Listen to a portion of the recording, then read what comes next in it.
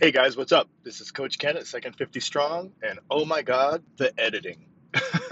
Let's do this.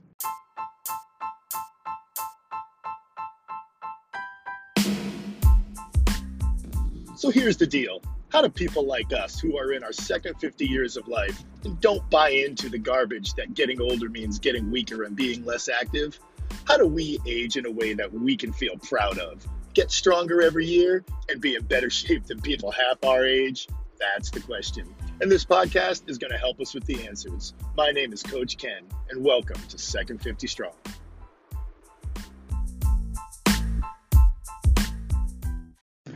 What's up, guys? This is Coach Ken at Second 50 Strong, and I talked to my 17-year-old son the other day about doing the illustrations for all of the information with squatting and deadlifting and bench pressing and pressing and a lot of other different things too, overhand grip versus a push grip versus a pull grip and things like that. And he said, yeah, so that's really cool that we're going to do that. It's going to be another great way for him and I to bond. We're also bonding over the fact that my longboard is coming on Monday. We skateboard. We all longboard. My 17-year-old got into it at a while ago, which then therefore made my 12-year-old get into it, which made my 14-year-old get into it. And he came up to me one day a while ago and said, Dad, we're skateboarding. Do it with us. Do it with us. And and this is half the reason why this second 50 strong stuff is going to go slow, and maybe it will never go anywhere because of this reason, and that's fine. But I spend a lot of time with my kids, man. Like I'm looking at my 17-year-old. He was 16 at the time, and he's looking at me saying, Dad, skateboard with us, longboard with us. And I'm thinking, oh my God, what you're basically telling me is, Dad, you're old, right? You are so not cool. And by the way, you're wrong with everything you possibly tell me because he thinks that I am. But I still want to be with you anyway, right? I found this cool thing and I want to do it with you. I'd be a moron to say no to that, right? I mean, I would be an idiot. No, son, I'm going to work on my Pages document instead. You go live your life without me. No, thank you for asking, but no, I'm not going to do this with you. What idiot would, I'm sorry. And I know there are very successful people who have to compartmentalize their time and don't spend that kind of time with their kids on a regular basis. And that will not be me. That's just not going to be me. It's like every time they ask me to do something with them, I feel so blessed, right? I feel so flattered and blessed that they actually want to spend time with their dad, and we've all done this where you invite someone to, you're at work or you have, friends on the neighborhood or the block and you invite a certain group of people or a certain person and they keep saying no. And soon enough, you stop inviting them because they're just going to say no anyways. And that's where I don't want to be with my kids, where they're like, don't ask Dad to be with us. He's just going to say no anyways. And then suddenly they're growing up without me and I'm not even a part of their lives. So I skateboard with them. And I think it's pretty cool to be on these big, long paths and these bike paths and whatnot and have people stare at a 48-year-old dude carving it up, coming down the path with his kids. That's the only one on there doing it that way. I know there's a lot of you out there that hopefully are playing with your kids or did play with your kids in nice and cool ways, but I love doing it. And I love that physically I can do it just fine still, which is awesome. So that's that. Maybe this will never go anywhere. I don't know, whatever. But my new board's coming and I'm thrilled. 44 inches, baby. It's going to be a boat.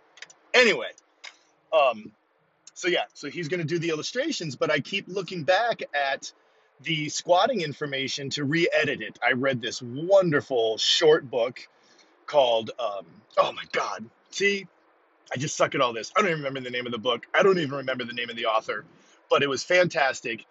Something about throwing grammar out the window or grammar sucks or whatever, and it doesn't. That was just a catchphrase to get people to buy the book because obviously grammar is important, but she talks about editing. And so I keep going back and, she even says as a professional writer, she has to edit something like 5 times before it's good enough, she feels, to give to somebody else. And she's a professional. So how many times do I need to do it? And every time I look at this, my squat information, I change it and I change it and I change it. And I'm like, oh my God, will this ever end? Am I ever going to think that this is done, that this is good enough to give to you guys? And I'm starting to realize probably not, because depending on what kind of mood I'm in or what kind of mental capacity I have at the time is going to be different from the last time I edited it and looked at it. And I'm going to think that it needs to change again. So at some point here, because I want to move on to the bench press, I'm just going to have to be like, done. And I'm not going to look back at it, because if I look back at it again, I'm going to want to change it again and again and again and just be like, that's it. I'm finished. Good enough. Time to move on. And I think I'm getting close to that. I'm not giving my son any type of major time frame, my 17-year-old, to get these drawings done for me. He knows, we're going to keep him simple. He's really artistic. I hope he goes to art college, but it's up to him. He easily could. But I told him no shading, no depth, no fine lines. Let's just keep him two-dimensional and really simple to look at, because that works for me. I hope that works for you guys. I don't want anything fancy, which might actually be harder for him to do. I don't know, because he draws some pretty elaborate stuff. So we'll see. But yeah, so editing is crazy.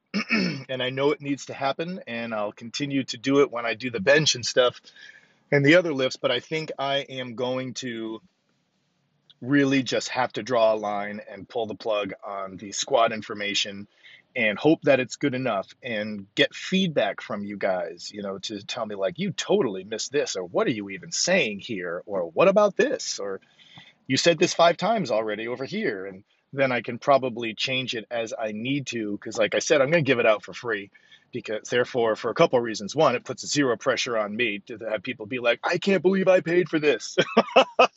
This sucks. I want my money back. Well, you can't get your money back because you didn't give me any. So that'll be fine there. And two, I just want people to start doing this. I don't even want 99 cents to come in the way between somebody being like, maybe this will work for me. Maybe I can change my life. Maybe I will change my life and start being more active and have a better last 20 to 30 years of my life, because I'm going to try doing this. So do it for free. And even if you hate me, maybe you like the information, which is fine too. That works for me. So this whole basic part is going to all be PDF files or whatever. My 19-year-old is going to help me with that one, to figure out what it needs to be, so I can email it to people who sign up for it for free. And because it's going to be digital, it won't cost me anything. I think I'm going to make hard copies of it as well, and I would prefer laminated. So I might even make laminated copies and sell those for a price, because they're going to cost me money to make too. So I'll probably do that. And yeah, I will make a profit off of that, because like I said, I want to make a profit at some point so I can work less hours as a physical therapist and put more time into this. Wouldn't that be nice? So we'll see. And I will, but probably at some point, offer that as well, because I know when I work out and I do things, I like things right in front of me. And I don't like looking at a screen when I work out. I feel like that makes me weaker, focusing on something that emits that type of light and energy, and something up close. And I write all about that actually in the squat with my 7, I don't remember the name of them, 7 principles for weightlifting. It's the one of them, the rest set. I call the mental set, the rest time. That just doesn't work for me. So I would like something physical in my hands that I can look at, and not a screen if I need to re-look at something, or make sure I'm doing something correctly. So I do definitely want to offer that as well down the road. And I think it's going to be really cool if I get to use my 17-year-old's pictures. That'll just be really neat to have that all stay in the family like that. And I'm going to pay him, because he always wants more cash. So that's fair. Although Fiverr's pretty cheap, I think he wants to be paid more than I would offer someone on Fiverr. And if you don't know what Fiverr is, my 19-year-old, who probably was 16, 17 at the time, told me about it.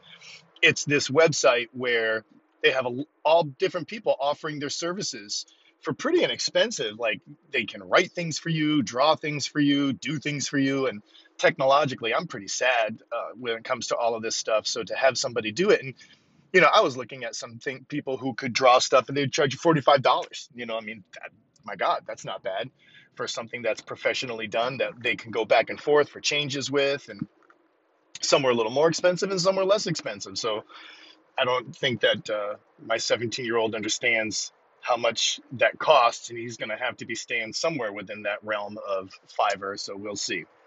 Not like he doesn't have the time on his hands, right? We'll see. Even though it's school time with the craziness going on right now, he's only going to school twice a week, and the rest is home learning through the internet. So, yeah, he'll have time to do that. But anyway, finishing up on the editing, which I find fascinating, and I want to get the name of that little book, and it was an ebook, and the name of the author, because it's awesome. It's perfect enough for me. It's not really detailed, not super crazy in what you got to do, and makes it so you're kind of just talking like you're talking. You're writing like you're talking, and that makes sense to me because I have to sound smart all day long. I don't want to sound smart anymore. I don't like using big words. I can't stand it, actually. It drives me nuts to use big words in regular conversation. So that kind of uses that kind of format, like write like you're just talking to somebody. So if I can remember, I will definitely get the name of that book and author and just share it with you guys because it's working great for editing and writing. But I'm here, my short drive, which is getting less and less new all the time. And I will talk to you guys soon. And when I get my longboard in, I will tell you all about it. All right, get strong as hell. Coach Ken, bye.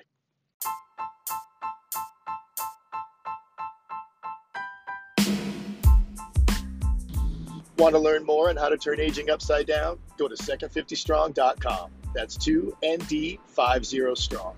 There we'll cover the ins and outs and ups and downs and how to live an active, energetic life that will make the 20-somethings jealous. This is Coach Ken, and I'll see you there. And please don't forget to rate this podcast and share it with the people you want to kick butt with.